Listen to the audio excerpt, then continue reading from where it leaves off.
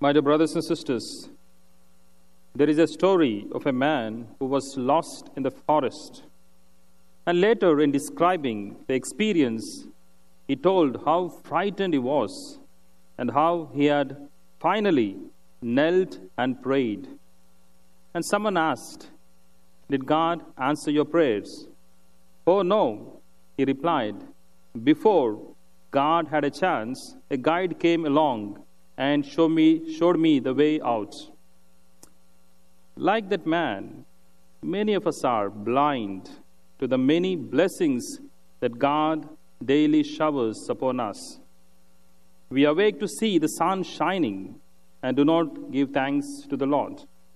And we hear the birds chirping and see beautiful flowers and trees, but we don't give it a moment's thought that God has given these blessings and given us the sense to enjoy them.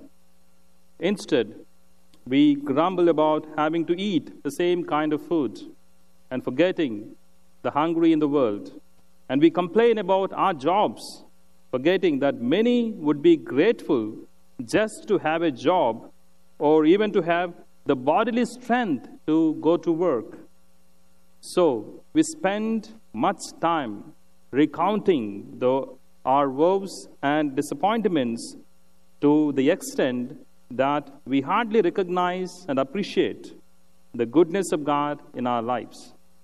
In today's readings, we are reminded of the importance of showing gratitude to God. In today's first reading, the story of Naaman, the leper, is a typical example of how we should express our profound gratitude to God.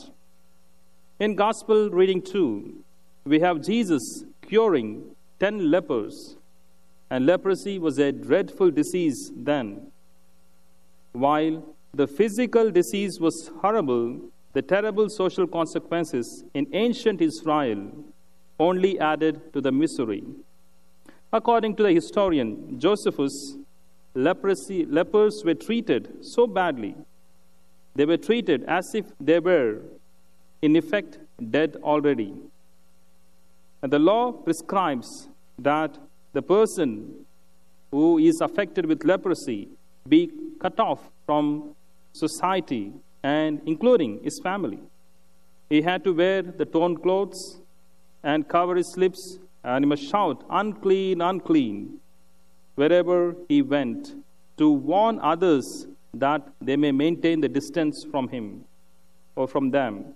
So Jesus curing the 10 lepers was a very great act for them, like giving them new life to live. But only one returned, who was a Samaritan.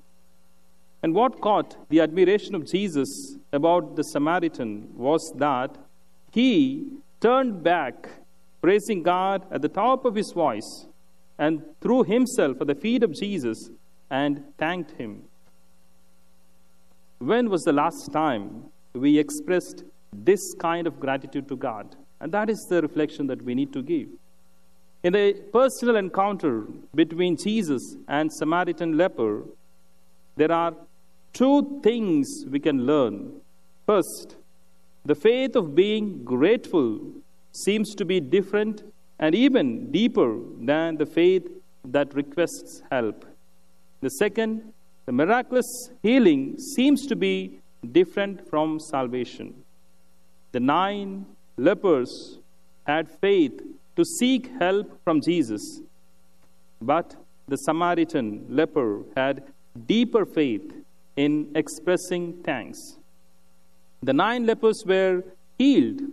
The Samaritan leper was healed and saved. These two aspects can be challenging to many of us. We might have faith that only seeks help from God. And today, Jesus challenges us to go beyond. Let us briefly look at these two types of faith. The faith that seeks help is problem-focused. It could be an expression of being self-absorbed. We might continue to ask for wrong things, and when we are not given, we feel sad about it. On the other hand, the grateful faith is positive. It is an expression of going beyond ourselves. The grateful faith can motivate us to show gratitude for all that we receive, both good and bad. And today, what we feel is not blessing may prove to be a blessing tomorrow. And modern researchers confirms the positive effects of gratitude on general well-being and happiness. And it suggests 4 ways in which we can express gratitude. First, can we spend quality time every day in expressing our gratitude to God? Also, specifically pointing out different situations where God came to our aid, to our help during the day. The second, are there people who have played an important role in our lives and you have not expressed your gratitude to them explicitly?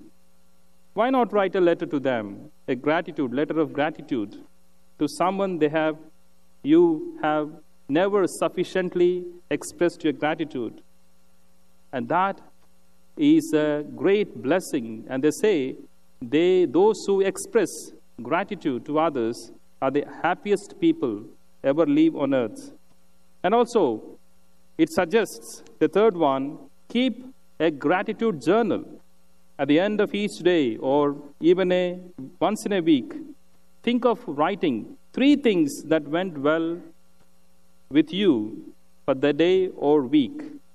Researchers again proved, saying that those who kept gratitude journals enjoyed better emotional health compared to those who did not keep it. And fourth, they say thank you every day on a regular basis. And that's how we can express our gratitude. My dear brothers and sisters, Scripture is inviting all of us, both the first reading and the gospel reading, to be a people who express gratitude, say thanks for all the blessings that we receive. And how can be a grateful person? There are 3 levels of acquiring and giving gratitude to others. The first, a sense of gratitude. As people of God, we should always have a sense of gratitude in our hearts. It is a desire to thank God always because we are His creatures and He is our God. And this comes from the fact that what we have and all that we possess comes from God, and without Him, we are as equal as nothing. When this realization dawns in our hearts, there arises a sense of gratitude. And secondly, a word of gratitude. The sense of gratitude that is ignited in our hearts should then transform into prayer. And this is what I mean to say, the word of gratitude. And the time that we spend with God should always begin with thanking God for what He has done to us and what He is to us. Sometimes we have a tendency to limit our prayers only to the petitions that we have. But before we place our needs before God, it is appropriate that we thank Him for all that He has done for us in our life. And thirdly, a life of gratitude. Saint Teresa of Calcutta says, the best way to show the gratitude is to accept everything, even the problems and the joys. Our sense of gratitude should not be expanded to our prayers or word of gratitude, but also should overflow with a life of gratitude as well. And this is possible by accepting everything happily. As Job says in the book of Job, chapter 2, verses 10, if we take happiness from God's hand, must we not take sorrow too? And this is a special feature of a grateful person. If he or she is ready to take anything that comes on their way, and that is the great way of expressing gratitude.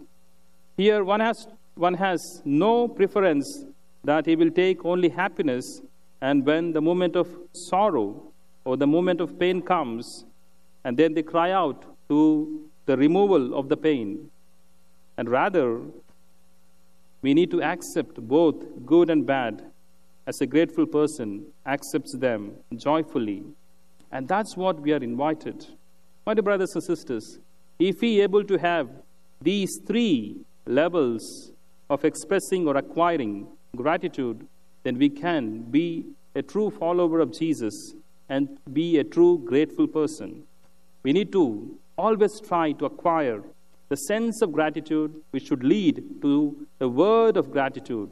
In turn, that should help us to live a life of gratitude at every moment of our lives. That is the invitation that the readings are giving us today. Therefore, in this Mass, in a special way, let us pray that the Lord may give us the grace to be grateful for everything that we receive here on earth. Amen.